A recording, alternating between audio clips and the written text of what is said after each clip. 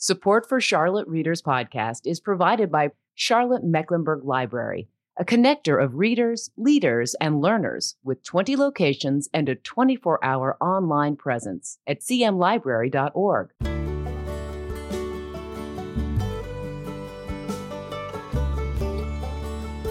Welcome to Charlotte Readers Podcast, where authors give voice to the written words. In this episode, we visit with Holly Hughes, intuitive healer and author of Real Not Perfect: How to Become Your Happy, Authentic Self, a guide for the lost, for healing past wounds, and breaking free from limiting beliefs. Holly is an intuitive healer with a lifetime of experiences overcoming loss, trauma, and regaining self-worth and power. Using personal healing stories, guided meditations, mindfulness, and her own intuitive gifts, Real Not Perfect provides a step-by-step process to regain your voice. Clinical psychotherapist Danielle Beaucree called the book informative, motivating, and validating. It's the absolute best combination of a warm, fuzzy blanket in front of a fireplace and that perky little cheerleader we all knew in high school. You will love how easy it makes being actionable with its workbook feature and how its meditations feel like they're customized for you. I plan on incorporating some of it in my private practice as a clinical psychotherapist. This is a must-have for everyone's bookshelf.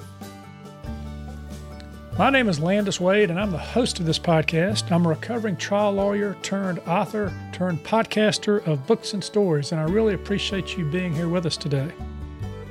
You can find out more about me at my author website, landiswade.com, and I'd love to have you visit. For all things related to the podcast, check out charlottereaderspodcast.com. You can find a lot of great resources there. We have show notes of every episode with pictures of the authors, photographs of their book covers, links to their websites and social media, and more. And we have the community blog there. It's a collection of readerly and writerly content provided by writers in the community and authors who've been on the show. And you can sign up for the book report at our website, charlottereaderspodcast.com.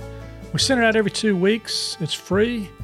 We don't spam you. That takes way too much time. We just keep you updated on what's going on with the podcast, provide a dose of inspiration, provide some free content from time to time, some links and other fun stuff related to the reading and writing world.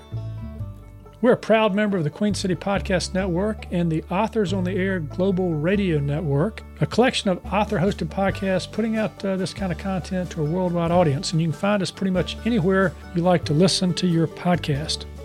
You can also check out our Patreon page. That's patreon.com/Charlotte Readers Podcast. This is a place where we provide exclusive content for our supporters. For just a few dollars a month, we provide access to exclusive audio interviews between me and authors who have appeared on the show, where they share their wisdom about writing and the business of writing. It's a great way to get a good education if you're a lifelong learner like I am. But enough with this prologue. Let's meet today's author.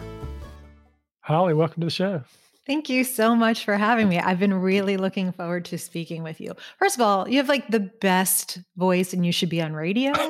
I could listen to you all day long. Just read a menu. Just go ahead, read it. I'll relax. Maybe I need to put you in my book. I need to take some of the Landis Wade magic and put it in the book. It reminds me of a story when I was in New Jersey arguing a case one time. The judge said, "Mr. Wade, we don't have all day. If you would please speed it up a little bit." So I decided I'm going to try most of my cases in the South. Yeah. Anyway, congratulations on the book. Thank you. Thank you very much. Yeah. A dream. It is. And so you say that some knowledge of energy healing, mindfulness, and chakras is helpful for the readers that come into this. And while I've heard those terms before, I'd like to just, very briefly, just give us a little bit about each, what you think about energy healing, mindfulness, and chakras.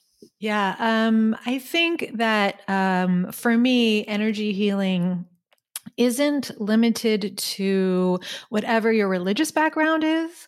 Like for me, it's all encompassing. You can have different views of that, but healing energy, infinite love doesn't care if you're a Catholic or Jewish or a Protestant or Muslim or any of that.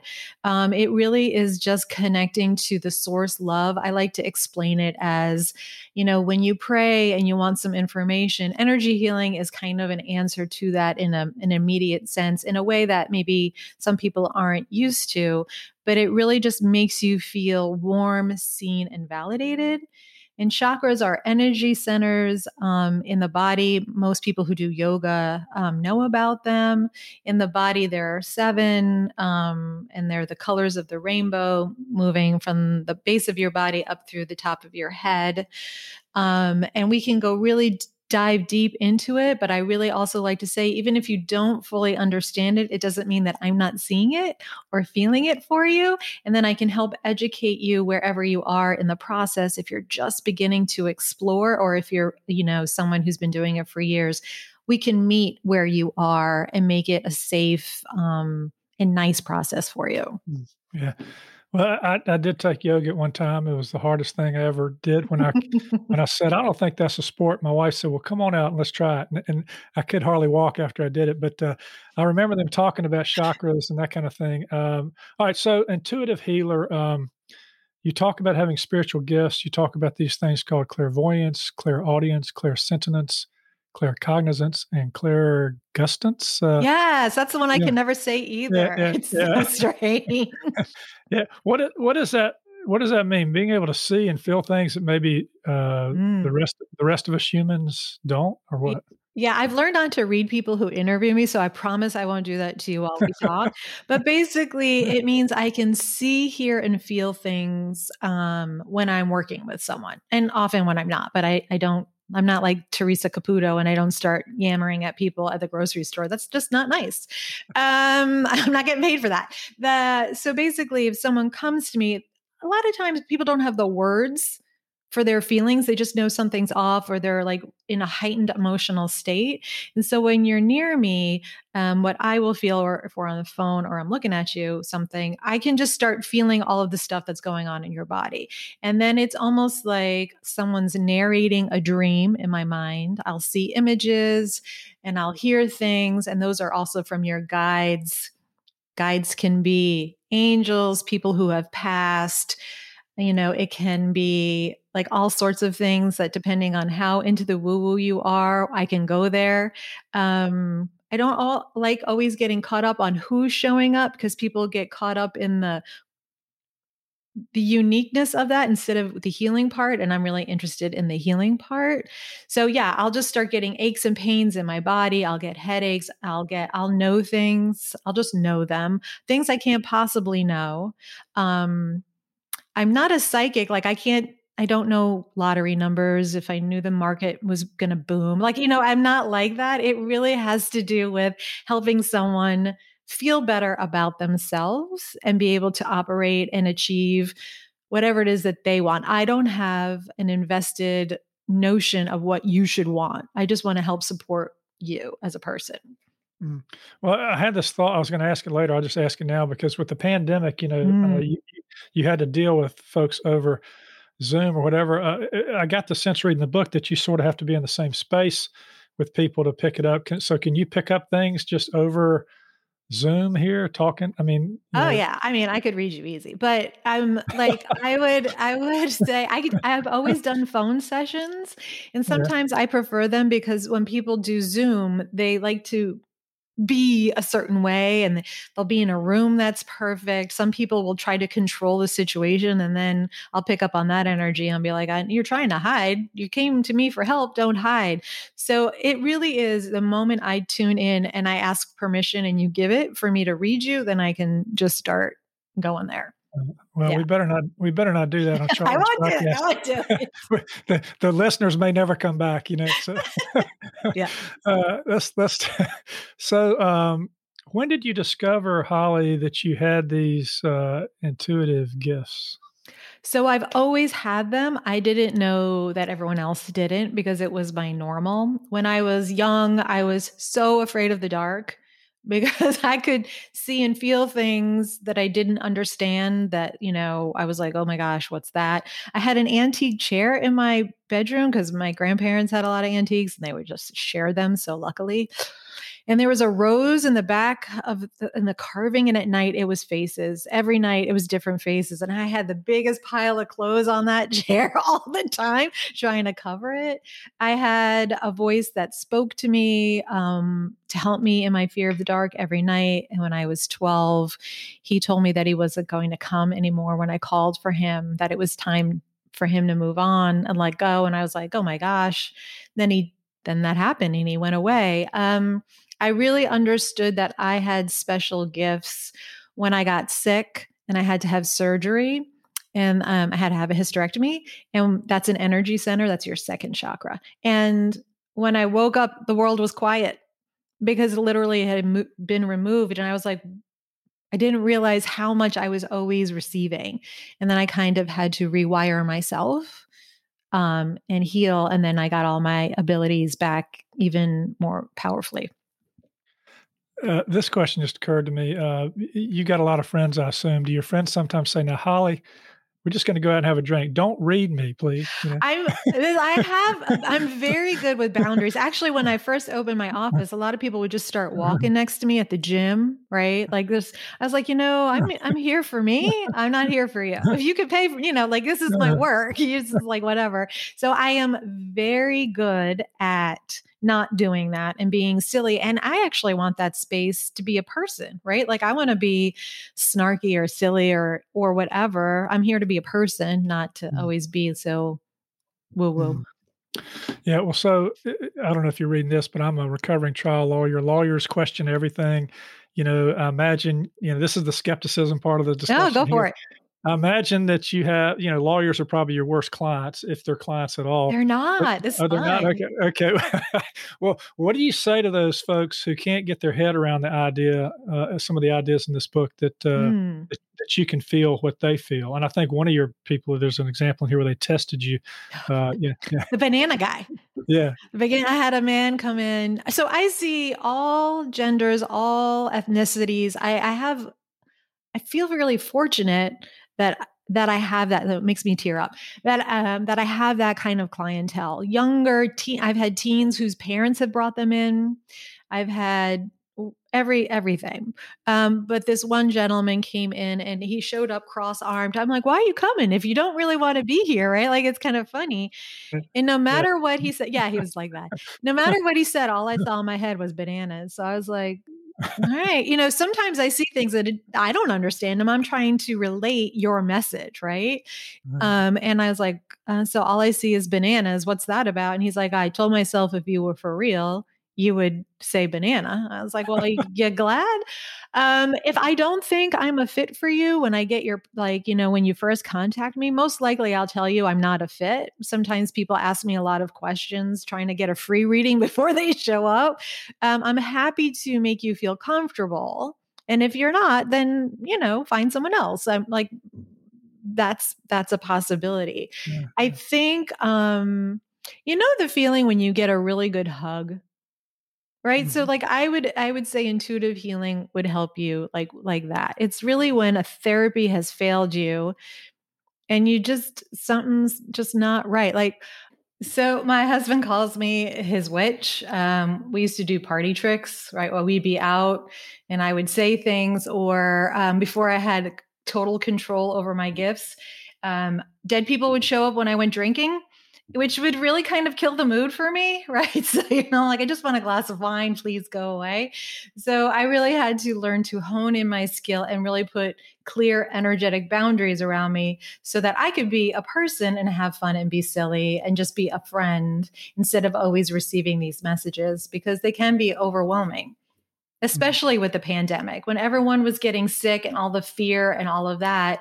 I'm also an empath, which means I can feel other people's emotions. So all that fear and pain, it literally knocked me out for like a month. I could hardly do anything. Yeah, we're going to talk about fear when you do your reading in just a little bit. But before we get there, Holly, you've written other books. You've written YA fiction. You've written essays. You got some awards for that kind of thing. But now you've written this nonfiction book. I just want to tell the listeners that when we're done here, we're going to jump over to Patreon and talk about self-publishing, the self-help book, and we're going to kind of dive deeper into that. But I'm just curious about whether or not your gifts here that you talk about are a hindrance or a help to you when writing a book. Ooh, I love that question. Well, it's the only way I know how to write. So I will say that they're a help. I think for every writer, those days where the ideas are just flooding, right? And you're like, oh, I know how I'm going to tackle this. Or I get a little narcoleptic when I'm working on plot, like for my fiction work. And I like to nap. I'm a big believer of naps, but I have a notebook always next to me. See, here's one. And as I'm falling asleep, I believe that is the space similar to being in the woo-woo vibe. And that's when ideas always come, right? You think of, oh, now if you don't write them down, you don't remember them when you wake up, because I think that's a little divine gift. Sometimes I cannot read what I write because I'm writing half asleep and sideways, and then I get really frustrated, or I don't think the idea is as awesome when I wake up. But I think that is a space of getting a little help, a little insight. Now, Holly, you talked about this, seeing. Well, you mentioned dead people a minute ago, but I'm thinking this lawyer is like, what do I do with that? This is awesome. It's like, well, I'm thinking that's a great movie for Netflix. I think there was one about that one time I saw. But in any event, in your regular day, now are these? You mentioned angels potentially before. Are these relatives? Are these people that have been special to either you or the people that you're associating with? Is that the kind of images you're seeing? Oh, I love how logical you come about this. I love that. That's my problem. No, it's okay, because my father's an engineer and I have a very scientific mind. So you're fine. You're very fine. Like if you looked at me when I was growing up and said, Holly girl, this is what's going to happen in your life. And you're going to end up doing, I would have looked at you like you're a nutter. Right. So I know that it's out of the box and I embrace that. Yeah. I think for me, my gifts got to a place where I had so many and I could feel so much that how could I not help someone? Right. So it's not, there's not a set way information comes. It's not a specific to, like I don't have, hey, I have Angel Gabriel and Archangel Michael, and then there's Josephiel. And then I like to say they don't speak English. So sometimes I can't, like the names are really hard for me. I can give the beginning of a sound. I can tell you, angels are a separate entity than people who have passed. I know people like to call loved ones or ancestors or whatever, they're angels. You can, but that's not what they are. I, by the way, a few years ago, didn't believe in angels. I thought they were like a man-made construct. And then I was working with another intuitive and I was like, my body started shaking and I felt like this overwhelming energy. It was like being literally zapped. Like if you ever pulled out a plug and you get zapped, my body was being zapped and I was questioning angels at the time. And this person started laughing at me. I was like, oh my gosh, what is that? She's like, oh, that's an angel. I'm like, okay, I believe in you. You don't have to mess with me like that anymore. So I find the process of uncovering gifts, it's overwhelming because it's overwhelms my senses. It challenges what my beliefs are, the way I thought the world operated. And it's really about surrendering to. I also really think it's important to say that I don't do dark energy, right? I'm not sending curses at people. It's always love. It's always in the highest form. I can give an example of other information that I get and maybe a way that's tangible for you. So an example of how I can receive information, I have a client who went on vacation and she posted a picture, like they were in Hawaii. On Hawaii, really, really happy. And I knew immediately she was really sick. And she's a young woman in her 30s and she had battled cancer before. And I knew she was riddled with it. And it was an awful phone call to have to make. I waited till she got back. But I called that person and I said, I'm really sorry. But I felt it in my breast. I felt exactly where it was in her body. And I knew it was super aggressive. She immediately went to the doctor and had to do everything, double mastectomy, radiation, everything. And she survived and I'm thrilled about it. But I couldn't let her wait any longer, right? It was like such an urgency to help her with that. And on the really good news side with the same person was I told her, I was like, you're about to fall in love and it's going to happen super fast. And I'm really excited for you because, she had such a hard time and she did. She's, She already moved in with the guy. And so it's those messages, when I get information like that, it's hard to relate it. I don't want to hurt you or scare you or whatever, but I want better. So like, that's one way that I can like share information. Yeah, that's interesting. And speaking of the structure, there's a component of this book that I clearly resonated with, and that is you have a nice table of contents. You ask these great questions. It's easy to kind of flip through and go pick out different parts to read. And this can kind of lead into our reading here because you use your content title for your chapters as questions. What do you want to be? What are you afraid of? What about your friends? What are your family values and pathology, et cetera, et cetera? We're going to focus now in the reading on a little section from the chapter on what are you afraid of? And then we'll come back and talk about fear. But if you want to read the section starting with what frightens you, that'd be great. Super. Thank you for reading. I love that my book is being received by someone who I know that it's out of their normal realm. It was hard for me to do that because I wanted to be palatable and digestible in small bits, right? It's meant to help you, not hurt you. So, okay. So what frightens you? As a child, you may have been frightened of the dark. The unknown and unseen may have set off anxiety in your body. Where others felt a rush, you may have felt terror. I was deathly afraid of the dark. Looking back, I believe it's because I saw things in the darkness, felt the presence of other beings, and had gifts I didn't know how to explain. It didn't help that I didn't have anyone to help me explain what was going on inside me. I will never forget the feeling of wondering what's hiding in the dark. As a student, I always was afraid of doing poorly in school. I overachieved. I did everything I could to achieve an A average. My mother said she didn't have to pressure me about school because I did it all myself. When I started to work, I was afraid of making mistakes, as if the error would land me inside an Iron Maiden, tortured or fired. I believed mistakes defined me as less than, and I was always proving myself to the outside world while secretly thinking I didn't measure up in my inner world. All of those fears stopped me from exploring myself for a time.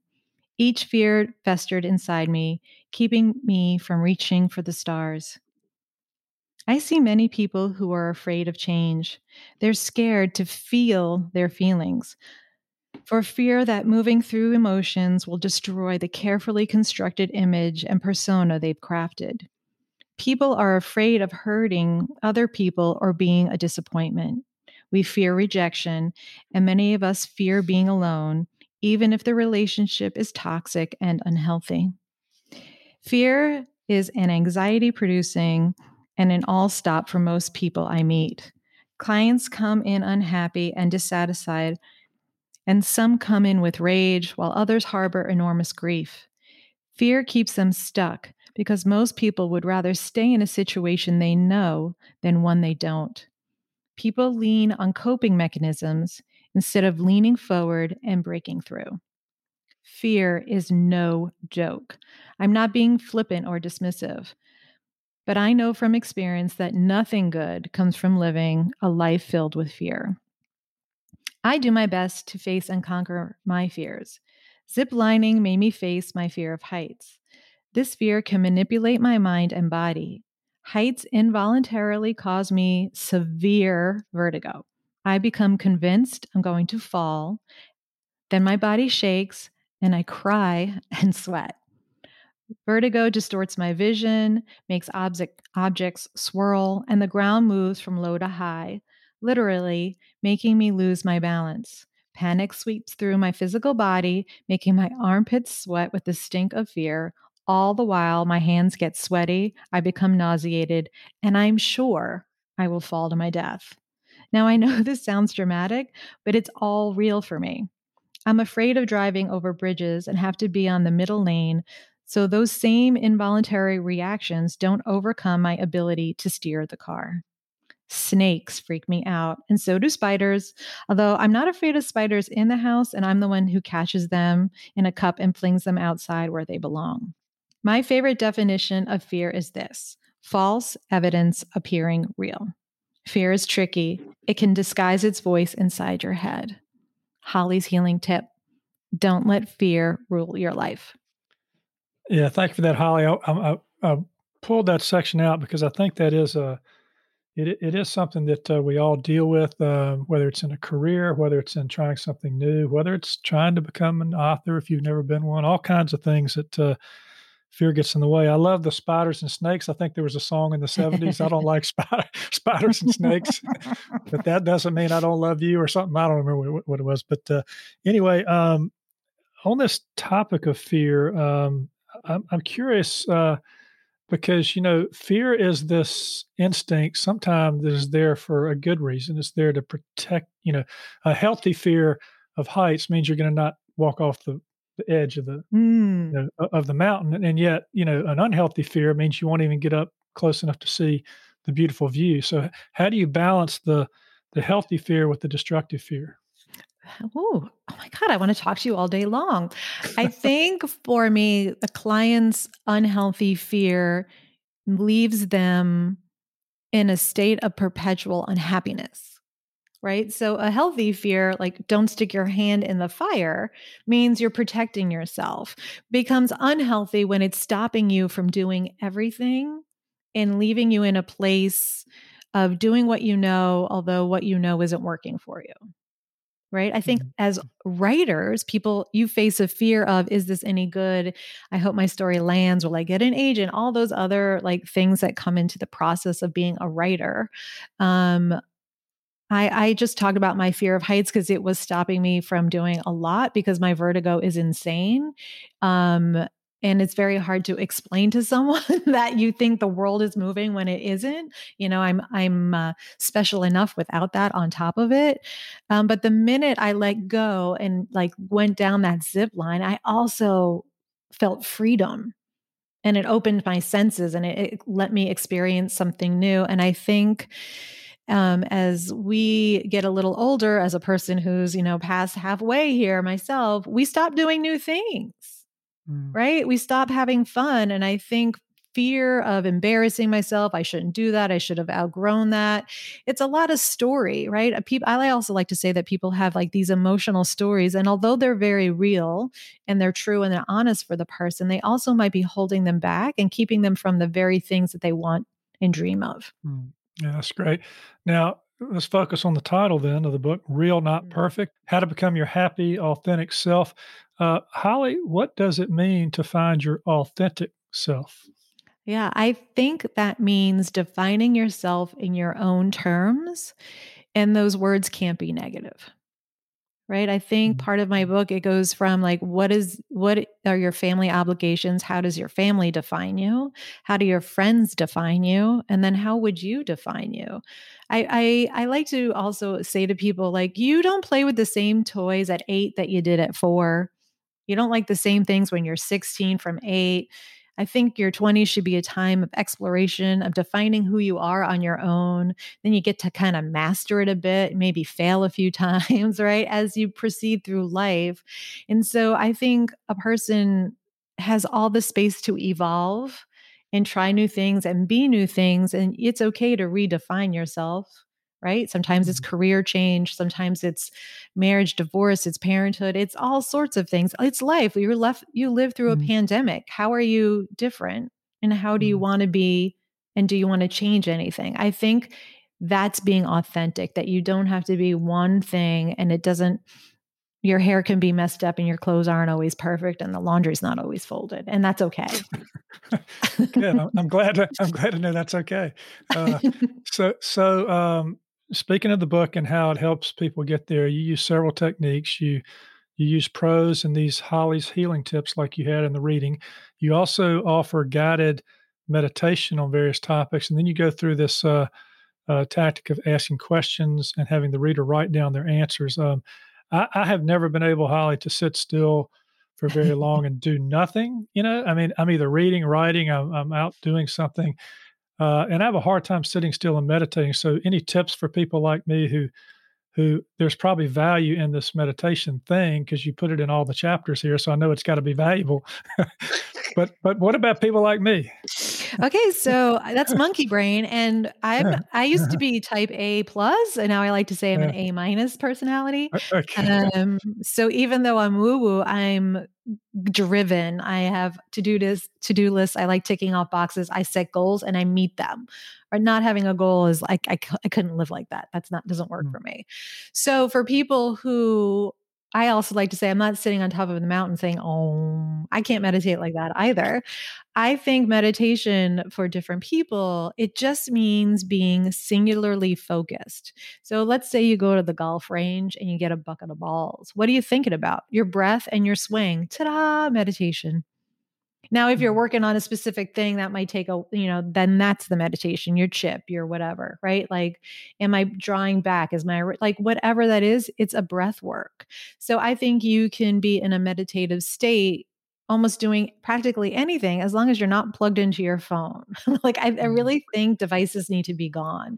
You can garden and be meditating because you're digging a hole, you're touching the earth. It's just singular focus. Yeah, so I do a lot of fly fishing, and I was up this week and went out and did it, and it was very relaxing for me. It's also you're very concentrated too because you're watching the water, you're watching, what you're doing. But is that part of it? You said singular focus. Yeah, The that is what we focus. call being present, right? You see the water, you know what's moving, you see the shadow, you can't see my hands now, but I'm doing the Right. fly fishing, like a river runs Right. through it, right? Yeah. Right. That is a rhythm. You're in a breath, you're in nature, you're connected 100%. I 100% think that is the type of meditation. I also think, like in the beginning of the book, I give it's like a 1-minute meditation. Like it's okay. You can fail. I'm not judging you, but this is the start of it just to get a little quiet. And if your way is fishing, you're very outdoorsy, right? So I feel like you notice things in the trees as well, right? Like what's going on around you. So 100%, I'm going to call that meditation. Okay, good. Well, I'm good. I've checked 1 out of 3 then. That's, well, let's do. I'm looking at the book cover, Holly, and you got it's a picture of you. You got your hand on your hair pulled back. You're smiling. It looks like you're having a great time. But I know that in reading this book that there's a lot of pain hidden behind that smile. Can you talk a little bit about that pain and how you worked through it to get to the point where you are now? Yeah. So I love that picture because my eyes aren't all the way open or closed, right? So it's like the realness, not the perfect. I didn't airbrush my face. I think I share my stories in this book about my trauma. So some of my traumas are my father is an alcoholic. He's sober now, but that's okay. And so that's good. But he wasn't for most of my life. And I was a victim of sexual assault at 15. I lost my home to a fire at 17. I lost my home again at 23. And then I had a very emotionally abusive starter marriage. And I got divorced at 28.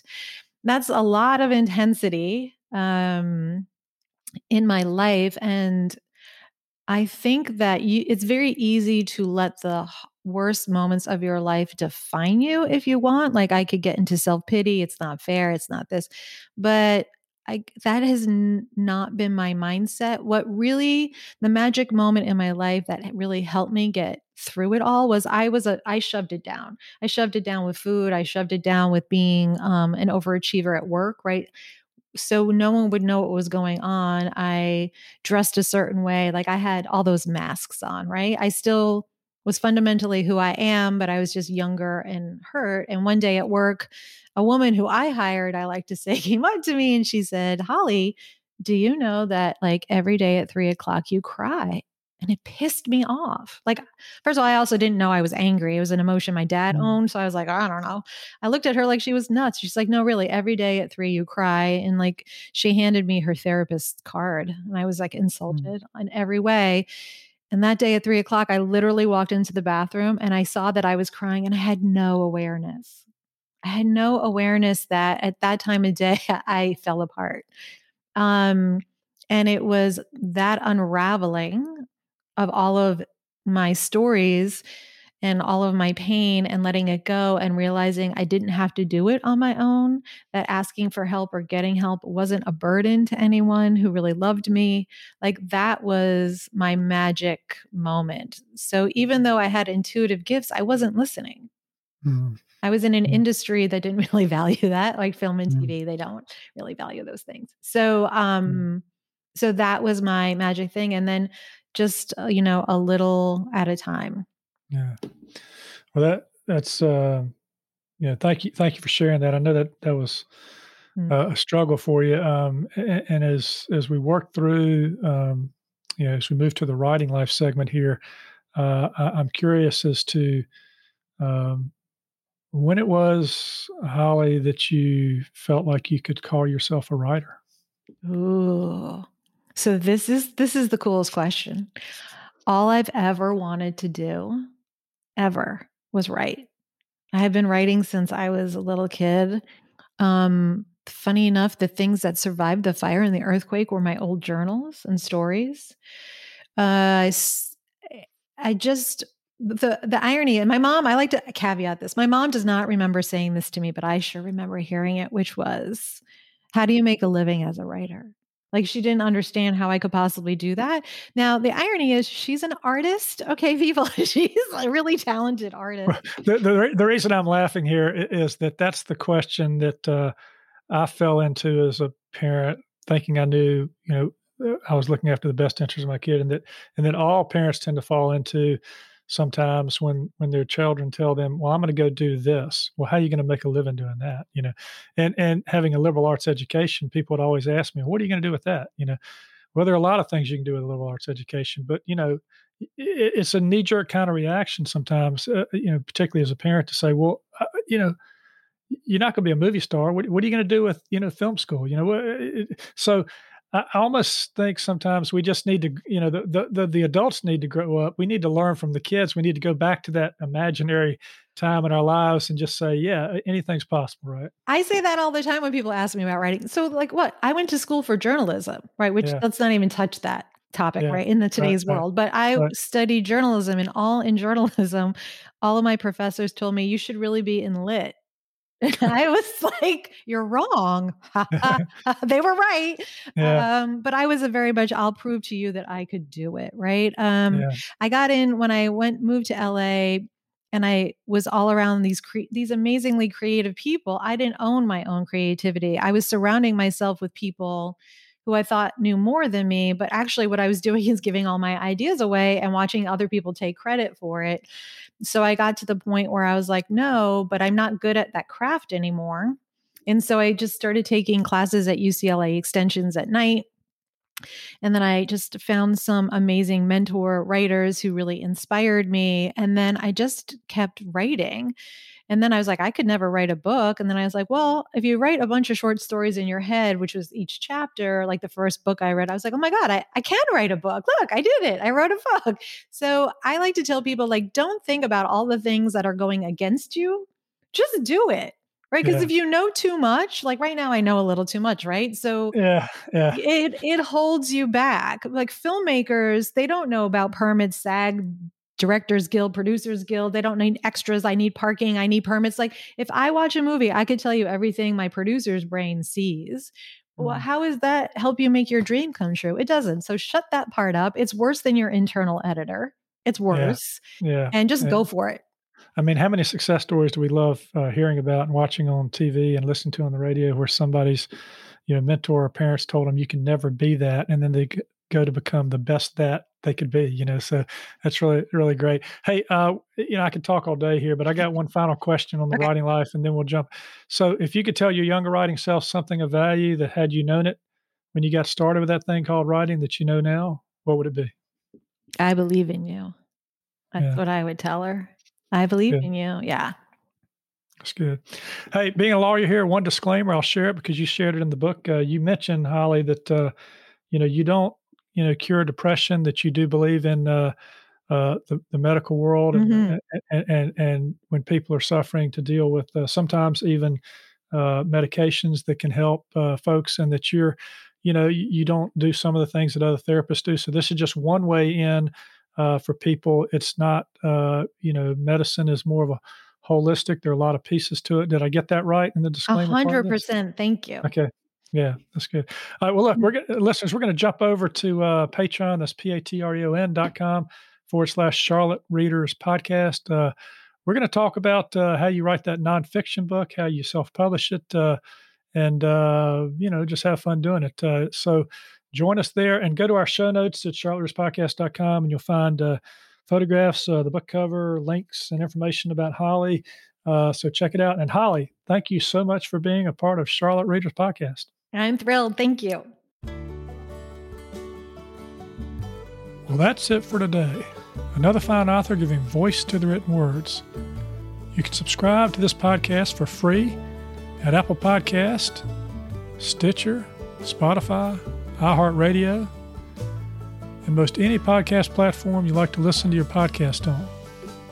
If you like what we're doing, please consider leaving a short written review on Apple Podcasts or the podcast platform of your choice, because when you do, our authors' voices travel much farther and wider in podcast land. And if you're inclined to help us help authors give voice to the written words, and you'd like some member-only content cultivated by our authors and me as our thanks, please consider becoming a member supporter. You can find out how to become a member supporter and more about today's show and all previous episodes at charlottereaderspodcast.com. Thank you for listening. We really appreciate it. I'm Landis Wade for Charlotte Readers Podcast.